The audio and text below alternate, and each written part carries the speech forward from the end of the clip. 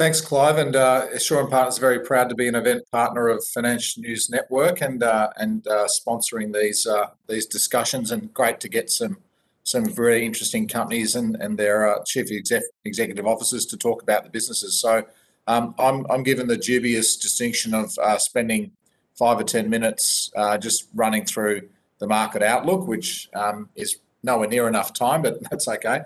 I'll try and hit the hot spots. Before I do, I just wanted to point out that we've had a couple of the banks' CFOs come in and present to us at Assurance Partners, and they're very buoyant about the outlook for credit and capital markets and investment banking and these sorts of industries. There is so much excess cash out there in the global economy, and a lot of these banks are seeing a continued movement of that cash into investable assets. So to put it in perspective, if you look at the Australian household deposits prior to February 2019, and then you look at the same number today, it's about $200 billion more sitting in household banking deposits than was there, pre-COVID.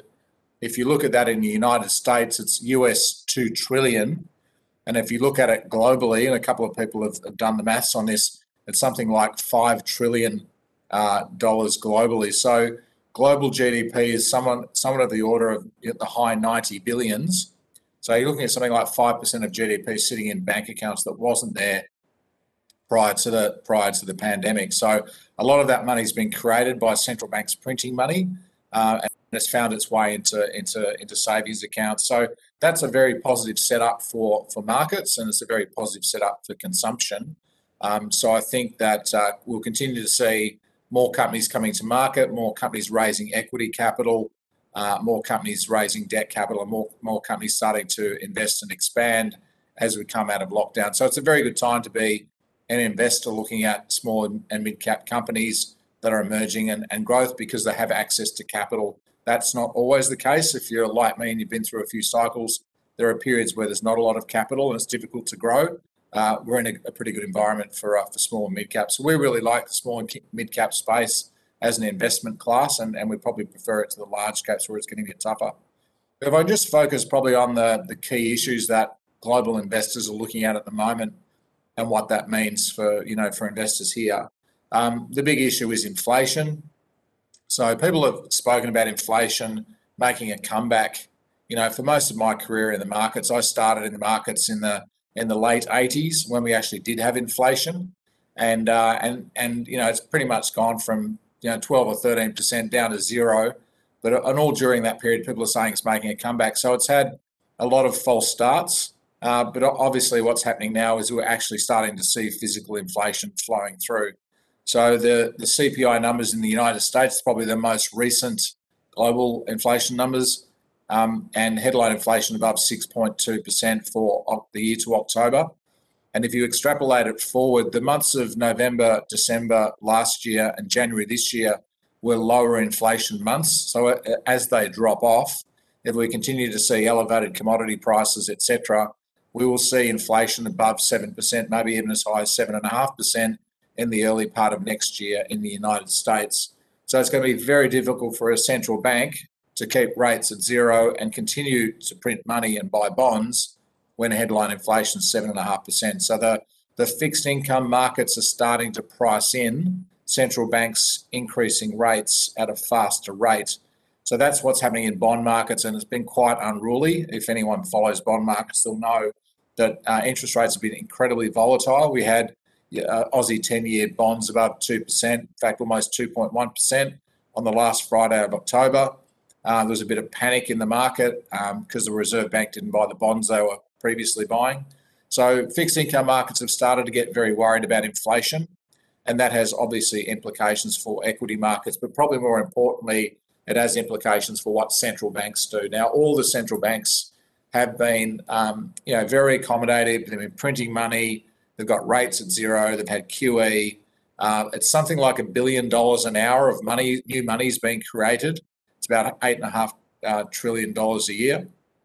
So that's a lot of money that's being put into the system, and that's obviously kept asset prices buoyant. So as that money comes out of the system and as interest rates start to go up, we should see some reversal to to all that impetus. Having said that, as I said earlier, there is something like 5 trillion of that is sitting as dry powder. So in terms of interest rates, we see them going up at some point towards the end of next year. Central banks themselves are trying to tell us that they won't go up until 2024, but that's looking increasingly unlikely. So investors are starting to price in higher interest rates, and for borrowers, that means if you haven't locked in your rate, it's maybe a bit too late. Maybe the price has moved, but if you haven't locked in your rate, you should probably think about doing that, because we will be looking at higher interest rates going forward than what we've had. So the implications for the equity market is that the PE ratio, which is currently about 17.5 for the market as a whole, is unlikely to push too much higher in a rising interest rate environment. So then we come back to the earnings side, which is much more important in the longer term. Equity prices are driven by earnings in the long term, but they're driven by sentiment and risk in the short term. So the outlook for earnings continues to be positive. As I said, there's good access to capital. The global economy is coming out of lockdown, although there's fits and starts. Overnight, there's some lockdowns in some European countries, for example. So some countries are going back into lockdown, which just means it's a stuttering start to global growth. But there is nevertheless global growth. So there's better outlook for growth. There's access to capital. So it's a good time for companies to grow. But we are probably cycling some very, very strong earnings numbers already. So obviously Q3 reporting season in the US and AGM season here in Australia is coming to an end. And that's been mostly positive. Analysts have been upgrading earnings, and quite a few of the outlook statements from Aussie companies have been quite positive as well. So we had a couple in the ag space yesterday with Elders and Inside Tech Pivot, for example. So some parts of the economy are performing better than expected. So that's good, but the question is, will that persist into next year? And there's starting to be a little bit of doubt about that, mostly driven by a concern about China.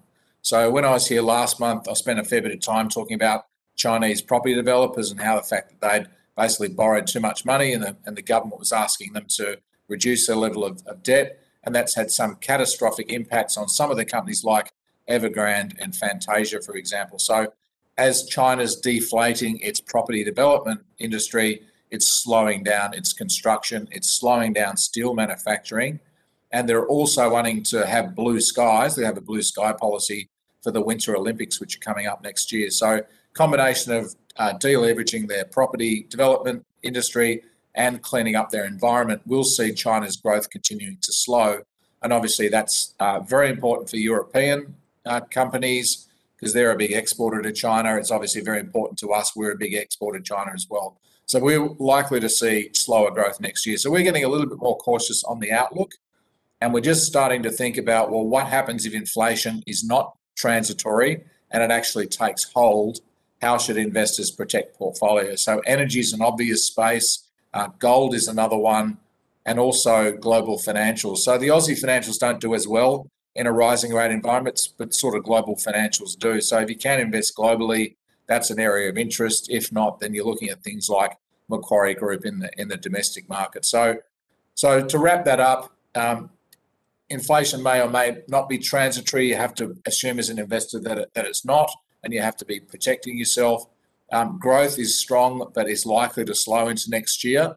But it is a good environment for companies that have got access to capital and growth opportunities. So I think the small mid-cap space continues to look very interesting. With that, I'll hand back to you, Clive.